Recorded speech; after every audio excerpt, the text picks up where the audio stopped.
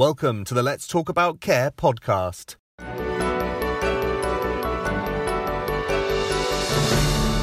From carehome.co.uk and homecare.co.uk, the leading reviews websites for care homes and home care. Hello, I'm Angeline Albert. Welcome to this episode of Let's Talk About Care podcast. Care homes up and down the country are fighting back against coronavirus outbreaks. This includes Anita Astle, the Managing Director of Wren Hall Nursing Home in Nottingham, where 13 out of its 54 residents have died of the coronavirus. Her determination to stop any more COVID-19 deaths led her to set up an isolation suite and the Red Team. This is a group of staff selected to work in the suite 24 hours a day. Awarded an MBE for her services to older people, Anita has been shocked by the government's response to the crisis. She has shed tears, but she says she has no time to be angry. Anita herself has survived the coronavirus and is delighted by the survival of a 102-year-old woman who was one of the first to leave the care home's isolation suite. The morale of her team has also been boosted by the community, she says, and the love from people has kept her going. Anita, thank you for taking the time to talk today. Thank you. Sadly, we've had 13 people that have died over the past 4-week period. How many residents were living at the care home? 54. When did the first resident die? So the first resident died in hospital on the 25th of March. Did you suspect that it was coronavirus when he got ill? He'd been in hospital. He didn't go into hospital with coronavirus-related illness. He'd had a fall and fractured his hip. And while he was in hospital, he had developed symptoms of coronavirus. He was tested for coronavirus in hospital and unfortunately tested positive.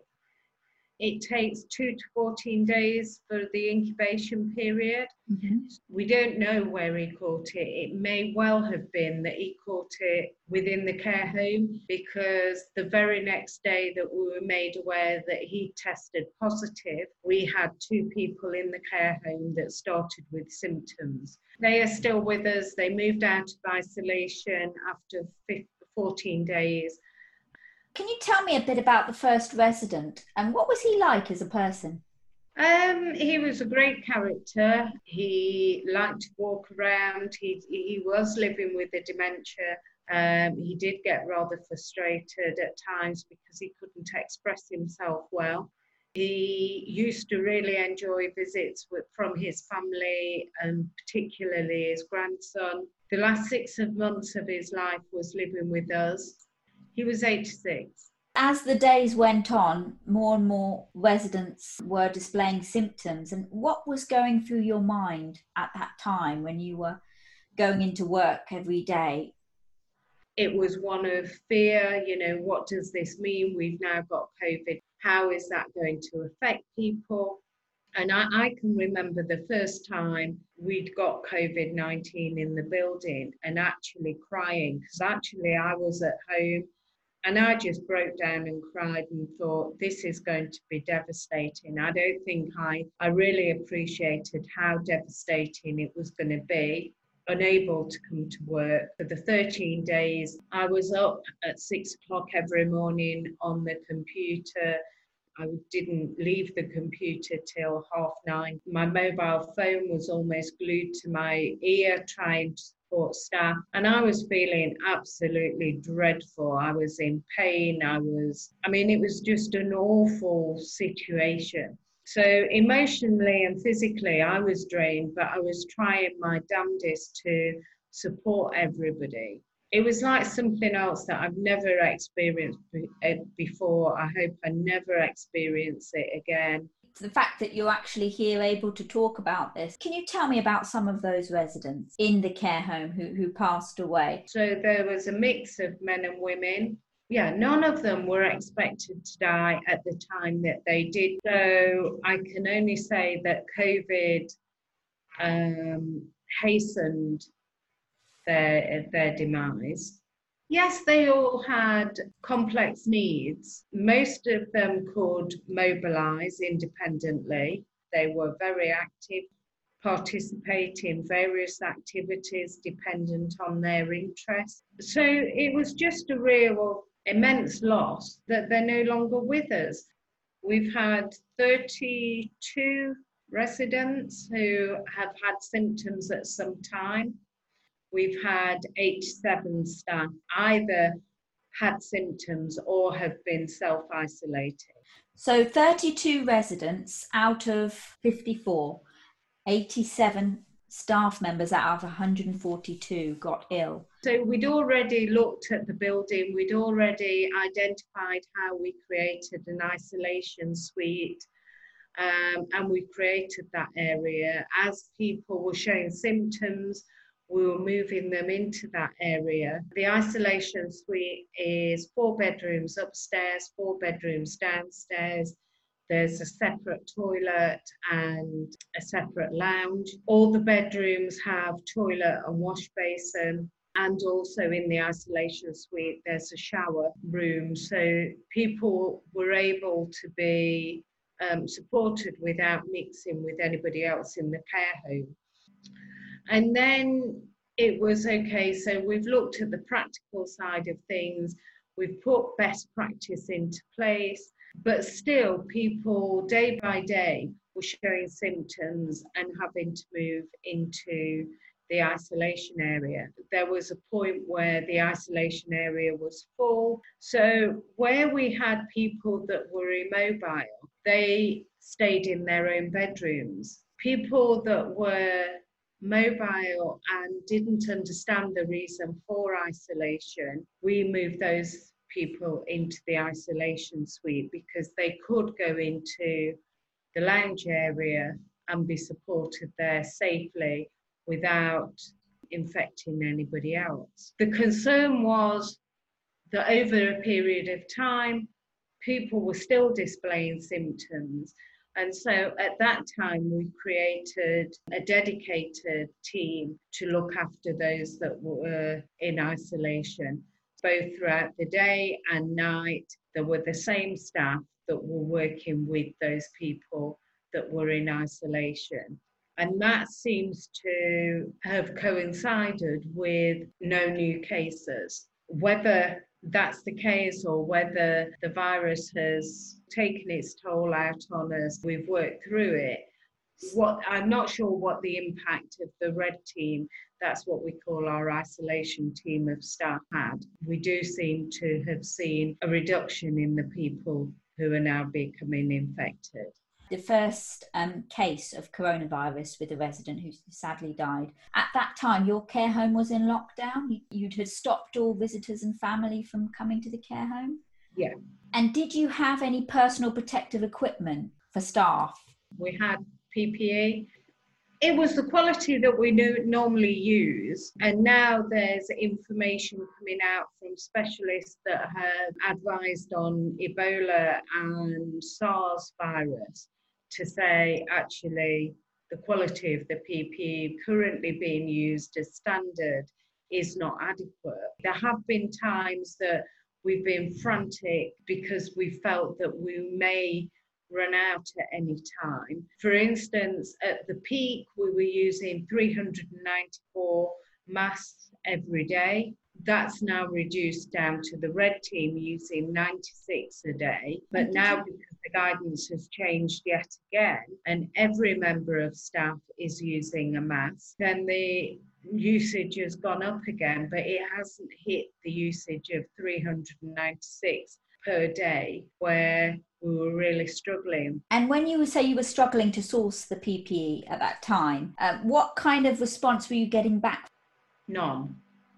So what did you do? How did you get the PPE? We contacted our local MP. He worked his socks off to try and source us PPE, and eventually our local hospital came to the rescue with 1,000 masks. The general public and local businesses have been bringing us masks, face shields and gloves. One of our care home colleagues, who has a number of care homes, managed to get quite a substantial delivery of masks from China, we were able to purchase from him. I understand that some school pupils were even helping out, making some face shields for you. Yeah, we've had local colleges and schools that have either done 3D masks or they've made them out of acetate and foam.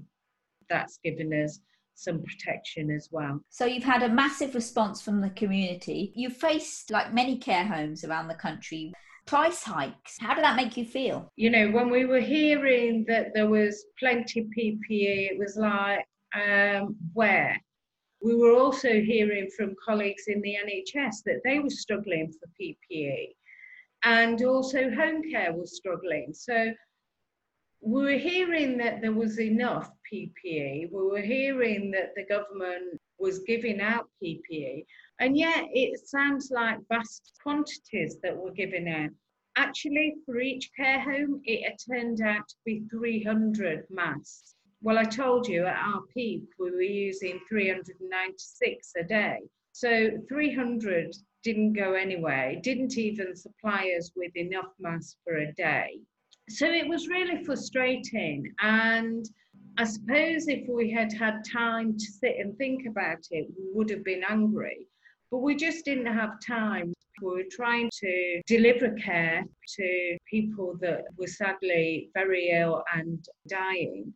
And then our hearts were going out to the relatives that weren't able to come in. And even if they did come in, they were having to wear PPE. So they couldn't get close to their loved ones in a way that would be natural to do so. So it was just all overwhelming, soul destroying, quite raw and broken, I think, was how we felt. The toll that it must have taken on staff and on yourself, knowing that so many residents had died in such a short period of time. I mean, how have you managed to support staff, and how have they been coping? Are they coping? I'm really worried about the after effect of this. If we look at our red teams, they have been working very closely together over a 3-week period. Now, because we are moving people out of isolation, that team is starting to disband. I'm very mindful that we haven't had time to debrief that team. Although we've seen them and we've made sure that we're supporting them on a day-by-day basis, we haven't been able to sit them down and say, okay, so how are you feeling? Is there anything else we can do to support you? So we've got WhatsApp groups that where we're using with our teams. I have said, look, how are you feeling? We're now playing catch up. I'm also reading research papers about what support people need and when they need it. My staff are supporting me, although social distancing is supposed to be in force. I think I've had more hugs from the staff team than ever before. I'm getting lots of texts and messages from everybody. And then there's the colleagues in the wider community that have been really supportive. So I've got a friend who's a geriatrician. He's been immense support. There's lots of love and support out there. It's difficult. People all text, email, phone and say, what can I do to help? And it's not really physical help that we're after. It's recognition that people are thinking about us, that we matter.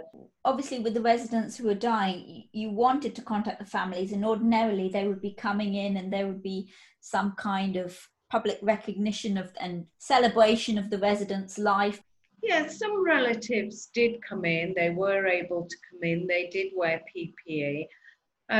We very quickly had to find innovative ways of connecting people who were dying, our loved ones that were dying, with their families. And we use things like Skype, FaceTime, but it's not the same, is it? Stroking somebody's face as they slip away while you're wearing a glove on your hand is just not the same.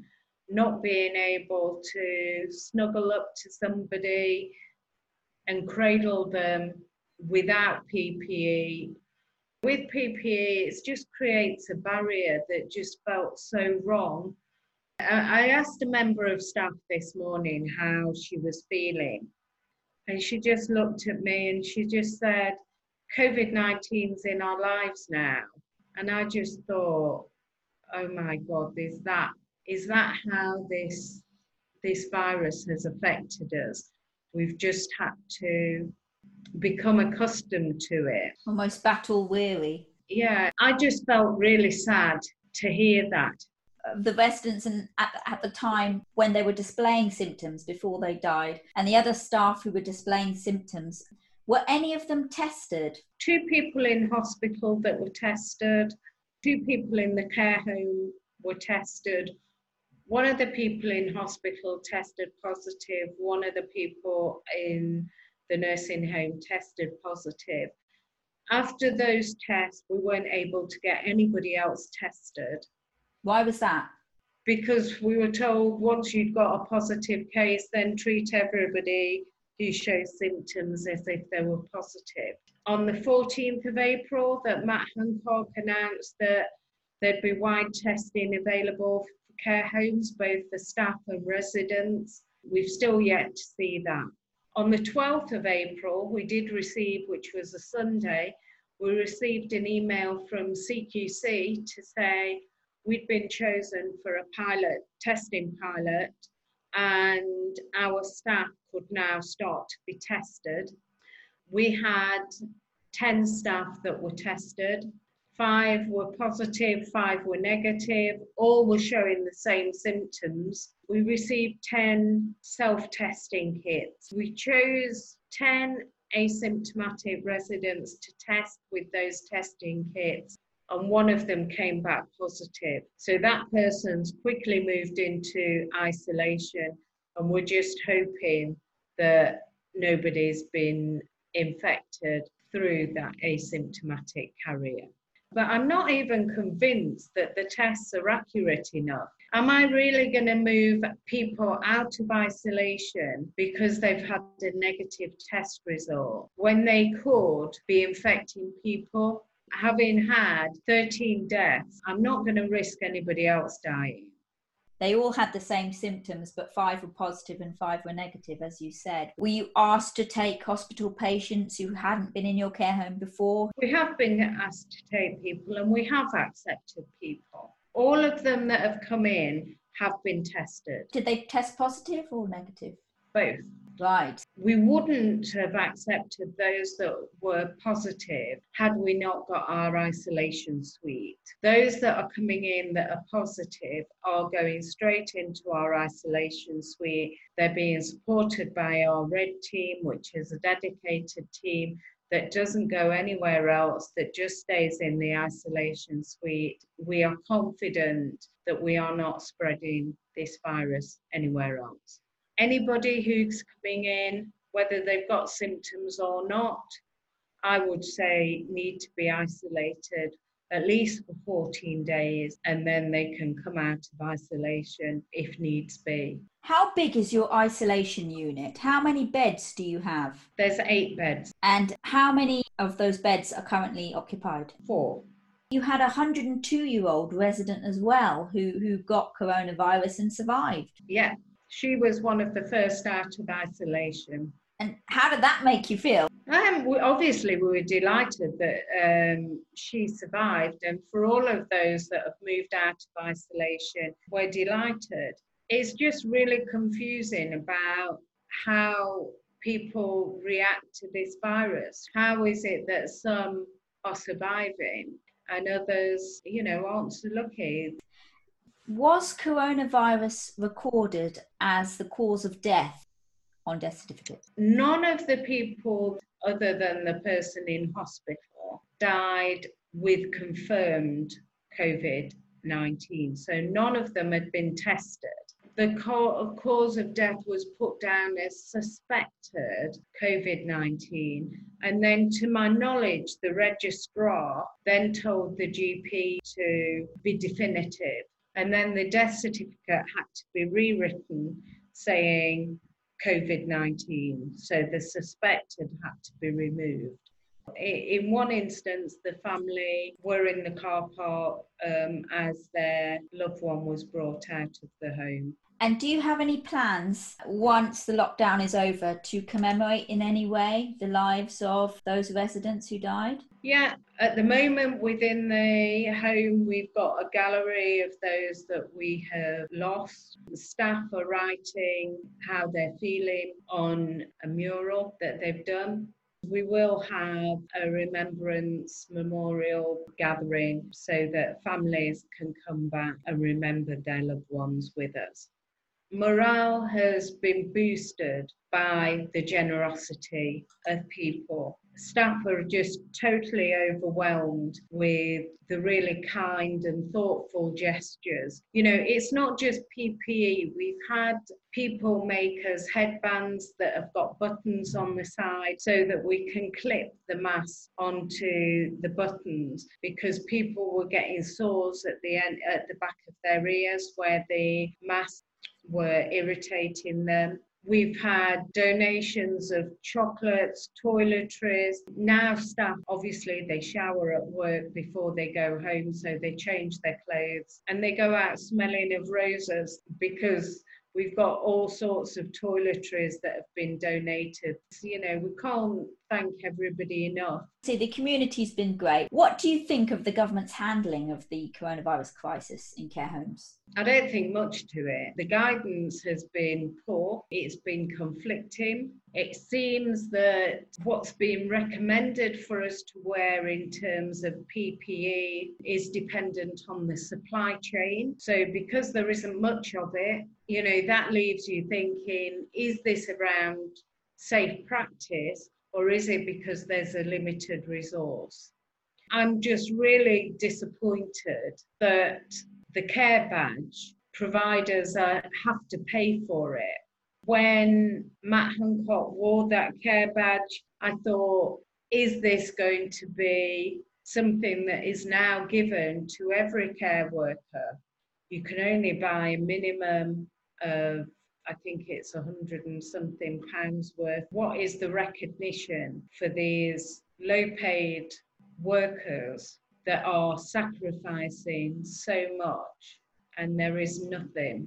And how much have you spent on PPE since the lockdown? In 2 weeks, we'd spent almost £10,000. And how many items of PPE did that get you? Not a lot. I haven't even totaled up in terms of gloves and aprons, but on masks alone, masks and face shields, then we'd spent over £9,000. Overall, the impact of the pandemic on your care home. Do you think your care home can survive this crisis and continue to operate financially? So currently we've got 8 empty beds. We're used to running at full capacity. Having those empty beds is going to severely impact on our financial viability. And if we continue to be spending the amount we're spending on PPE, I don't think that we'll be able to function much beyond another 6 to 8 weeks.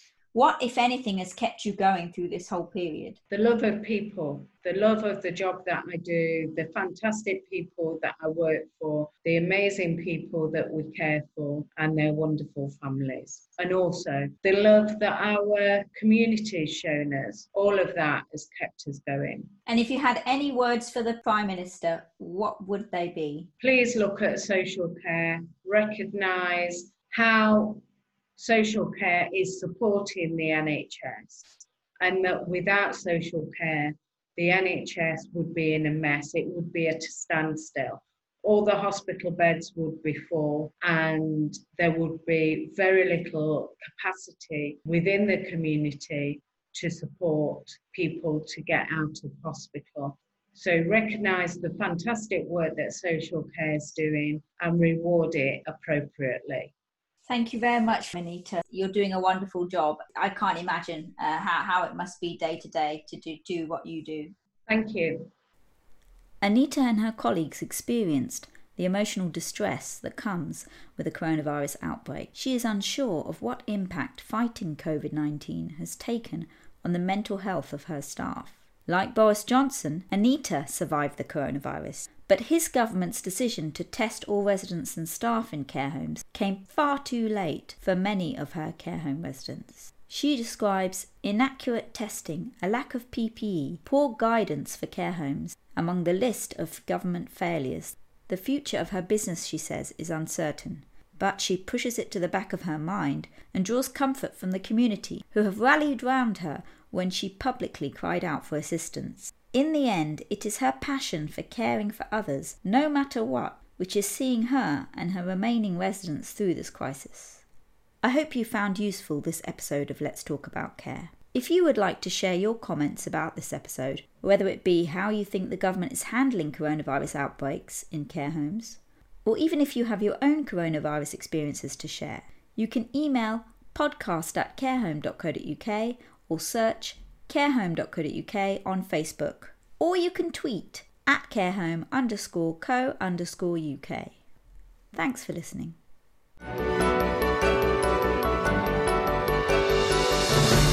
The Let's Talk About Care podcast.